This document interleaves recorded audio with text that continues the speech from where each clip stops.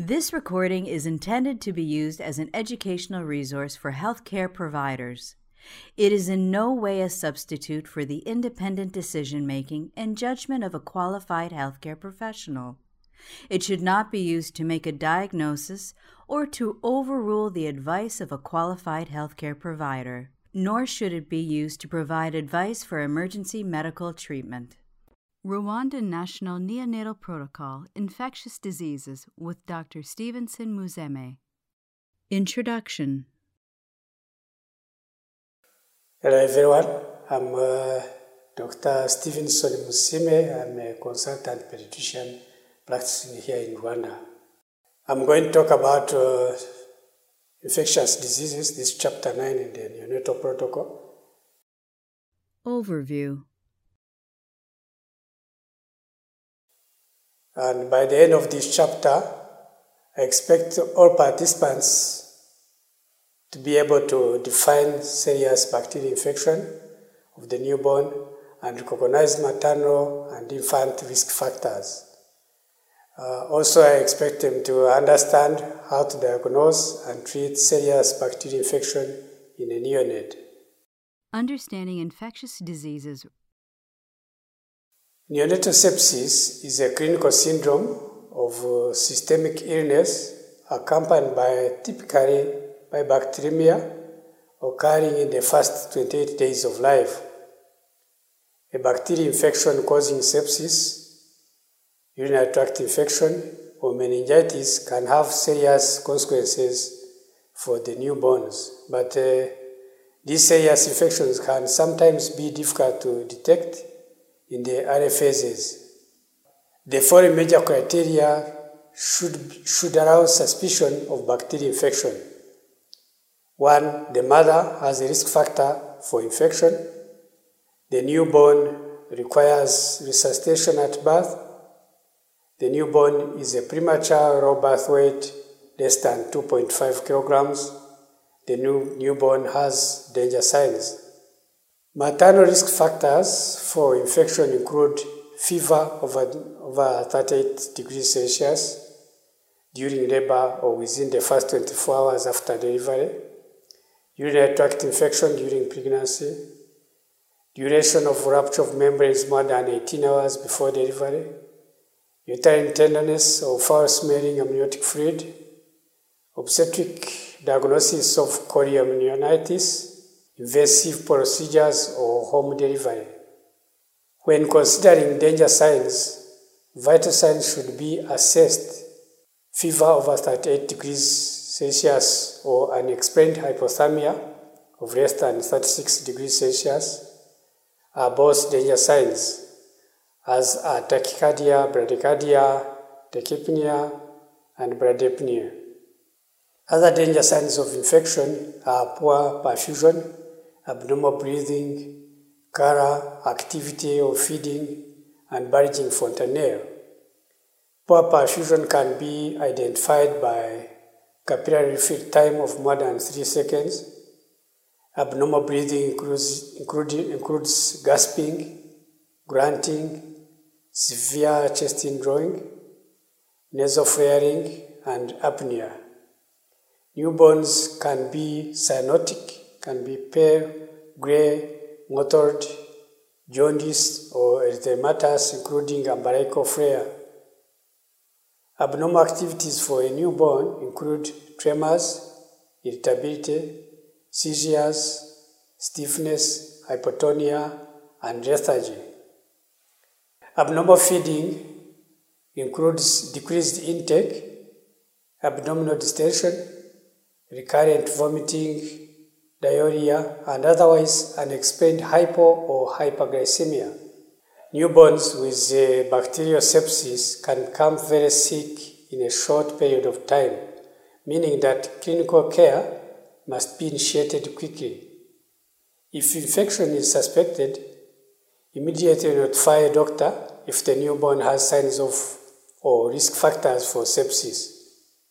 Obtain the necessary laboratory testing and administer antibiotics as soon as possible, ideally within 1 hour of suspicion of infection and prescriber order. Provide supportive care such as intravenous fluids or oxygen if indicated.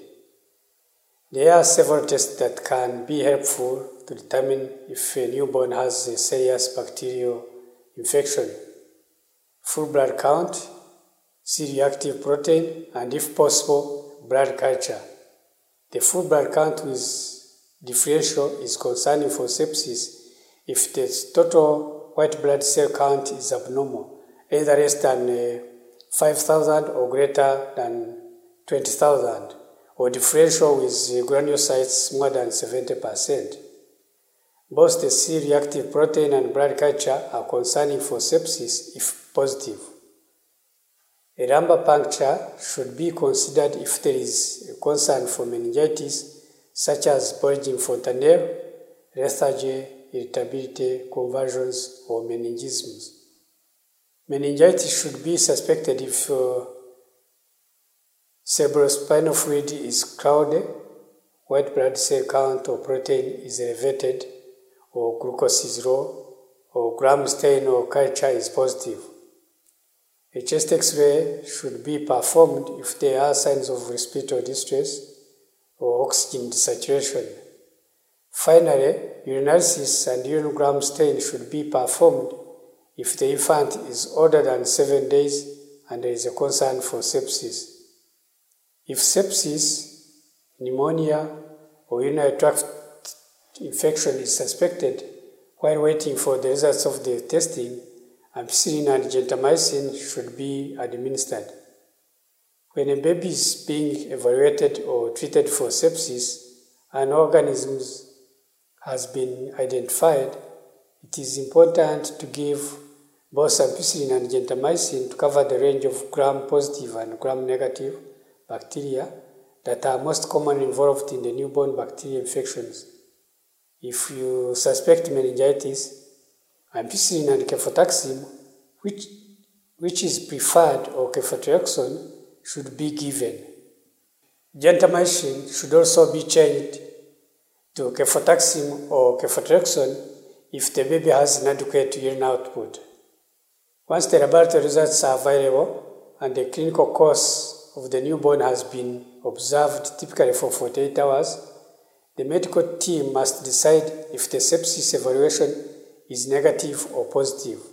If it is positive, it must further be determined if the infection is a pneumonia, meningitis, or urinary tract infection. Factors that support a negative sepsis evaluation are: 1. Limited perinatal risk factors for sepsis, a mild clinical course with the newborn asymptomatic at 48 hours, and laboratory testing that does not indicate sepsis. This could include a total white cell count between 5,000 and 20,000, granulocytes less than 70%, or a negative CRP and blood culture. When a sepsis evaluation is determined to be negative, antibiotic therapy should be discontinued after 48 hours. If there are additional concerns, observe the newborn for 1 to 2 days off antibiotics and monitor for signs and symptoms of partially treated sepsis.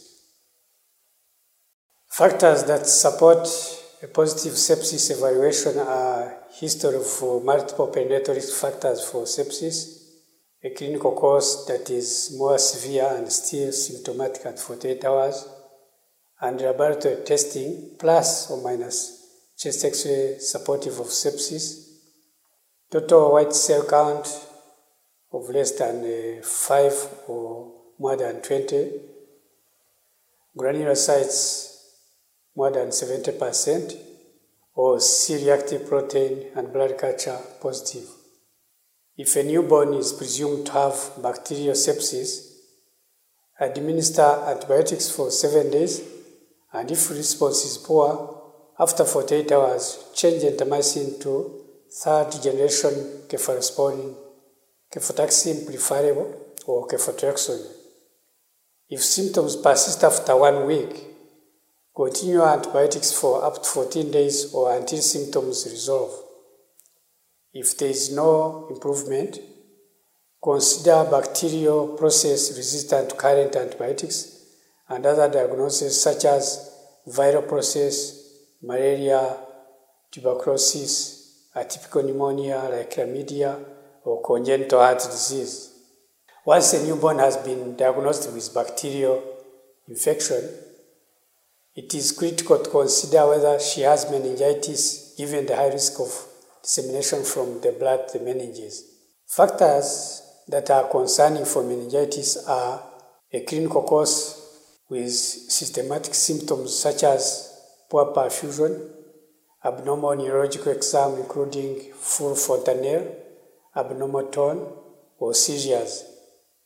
To assess for meningitis, the newborns should have a lumbar puncture. Meningitis is diagnosed if the CSF has more than 30 white blood cell count. Antibiotic therapy should be 14 days for gram-positive organisms and 21 days for gram-negatives. Gram-negative coverage should be with a third-generation cephalosporin, ideally cefotaxime, and not gentamicin due to its poor CNS penetration.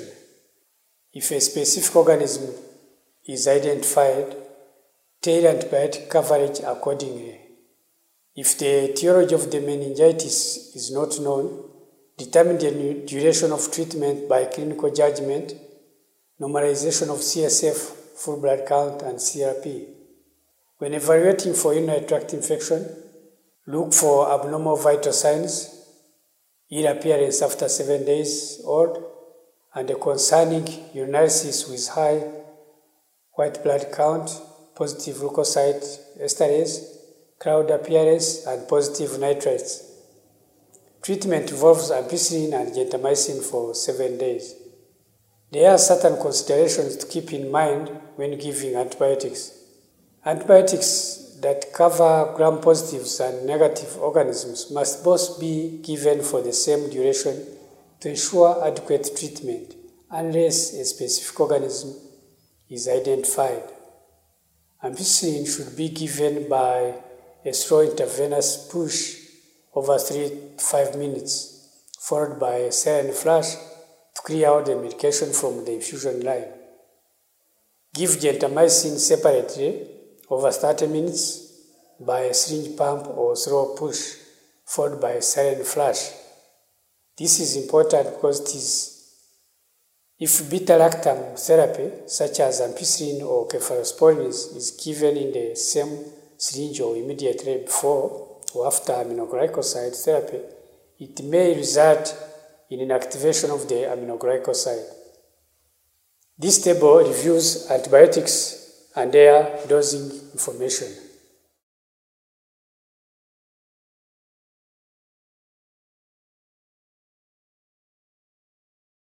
This table reviews the antibiotics that should be given for each condition.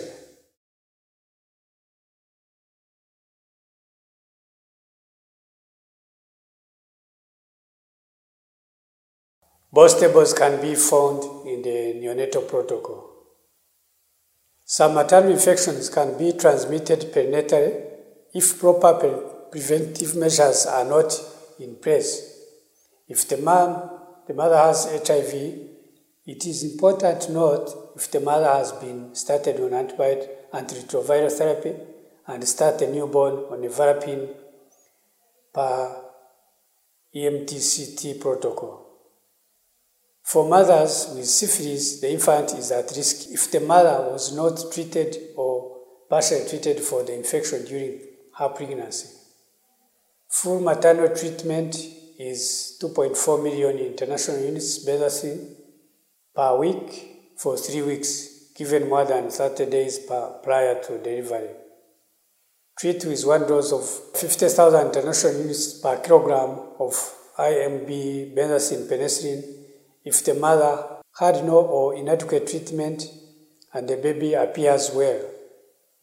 Treat with 50,000 international units per kilogram per dose IV penicillin G twice a day for 10 days if clinical signs of syphilis are present in the newborn.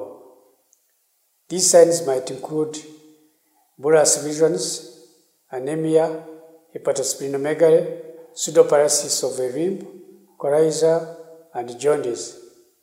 If the mother is hepatitis B surface antigen positive, give the hepatitis B vaccine and antihepatitis immunoglobulin 200 international units, if available within 12 hours of delivery. If signs of maternal and or newborn TB are present, refer to national protocol for treatment details. Newborns may develop minor skin infections such as pustules and vesicles. Lesions should be cleaned with an antiseptic and, if closed, kept clean and monitored. If open, apply topical antibiotic ointment. If a newborn has many pustules and no danger signs, start cloxacillin 25 milligrams per kilogram per dose twice a day orally for 5 days. If pustules are very large and or numerous with danger signs, hospitalize the newborn and treat with antibiotics against Staph aureus, vancomycin or cloxacillin. If vesicles are present, consider a diagnosis of herpes simplex virus and treat with acyclovir. Case studies. We will now practice with a case study of Emmanuel, a full-term baby boy who is now 8 hours old. He was just transferred to a neonatal ward from maternity. His mother had rupture of membranes for 24 hours prior to delivery, and he presents with respiratory distress, poor perfusion, and a capillary fill time of 4 seconds. The fontanelle is flat, and the baby is not irritable. What laboratory evaluation would you request? You request a full blood count and CRP. The results come back. What cell count? 22,000. Granulocytes 82%. And CRP is positive. What's your diagnosis and treatment plan? Which antibiotics would you prescribe? At what dose for how long? You diagnose Manuel with presumed sepsis or pneumonia and prescribe ampicillin and gentamicin. Ampicillin should be given at a dose of 50 milligrams per kg per dose every 12 hours. Gentamicin should be given at a dose of 5 milligrams per kg per dose IV every 24 hours. These antibiotics should be given for 1 week, and if symptoms persist, extend treatment and consider other diagnoses. You should consider meningitis in all cases of sepsis, but in this case, rule it out due to lack of meningitic signs and the presence of other localizing respiratory symptoms. Alice is a subject of our next case study. She was born full-term, and her mother had intrapartum fever up to 39 degrees Celsius, and a rupture of membrane for 36 hours prior to delivery. Alice has been admitted to the neonatal unit and started on ampicillin and gentamicin. She is now 2 days old. On her physical examination, you observe a full fontanelle and notable lethargy. What is your presumed diagnosis? What will you do for evaluation and treatment? You diagnose Alice with a probable meningitis. To further evaluate, you perform a lumbar puncture and send CSF for cell count, glucose and protein gram stain. To treat Alice, you continue ampicillin and increase the dose to 150 mg per kg. Change the gentamicin to cefotaxime or cefotriaxone. The CSF results show 97 white cell blood count, 4 red blood cells, glucose 12 mg per deciliter, protein 76 mg per deciliter. Gram stain shows gram-positive cocci in chains. What course of antibiotics is appropriate? Treatment for gram-positive meningitis should continue for 14 days. If the gram stain showed gram-negative bacteria, the treatment should be extended to 21 days. If a specific organism is identified, tailor the antibiotic coverage accordingly. Alice looks entirely well on day 10 of treatment. The weekend doctor wants to stop antibiotics and discharge Alice home. Is this the appropriate plan? The answer is no. The full antibiotic course must be completed even if the baby looks healthy. If antibiotics are discontinued after 10 days of treatment, there is a risk of leaving Alice with partially treated meningitis. Infection could recur off antibiotics, and this could put Alice at risk of further impairment to her CNS. Summary. At the end of this chapter, you should now be able to 1. Define serious bacterial infection of the newborn and recognize maternal and infant risk factors. 2. Understand how to diagnose and treat a serious bacterial infection in a neonate. When thinking about infectious diseases, consider these key points. 1. Bacterial infections such as sepsis, urinary tract infection, or meningitis can have serious consequences for newborns and often be difficult to detect. It is important to act quickly when responding to a potential case of infection. The major categories of diagnosis are negative sepsis evaluation, presumed sepsis, pneumonia, and meningitis. Assume that blood and body substances of all patients are potential sources of infection, regardless of diagnosis or presumed infectious status. Good hand hygiene is the simplest, most cost-effective way of preventing transmission of infection. Thank you very much for your attention. Hopefully it will be helpful. This information will be helpful in your practice. This recording is a production of Open Pediatrics, a free and open access resource for pediatric clinicians worldwide.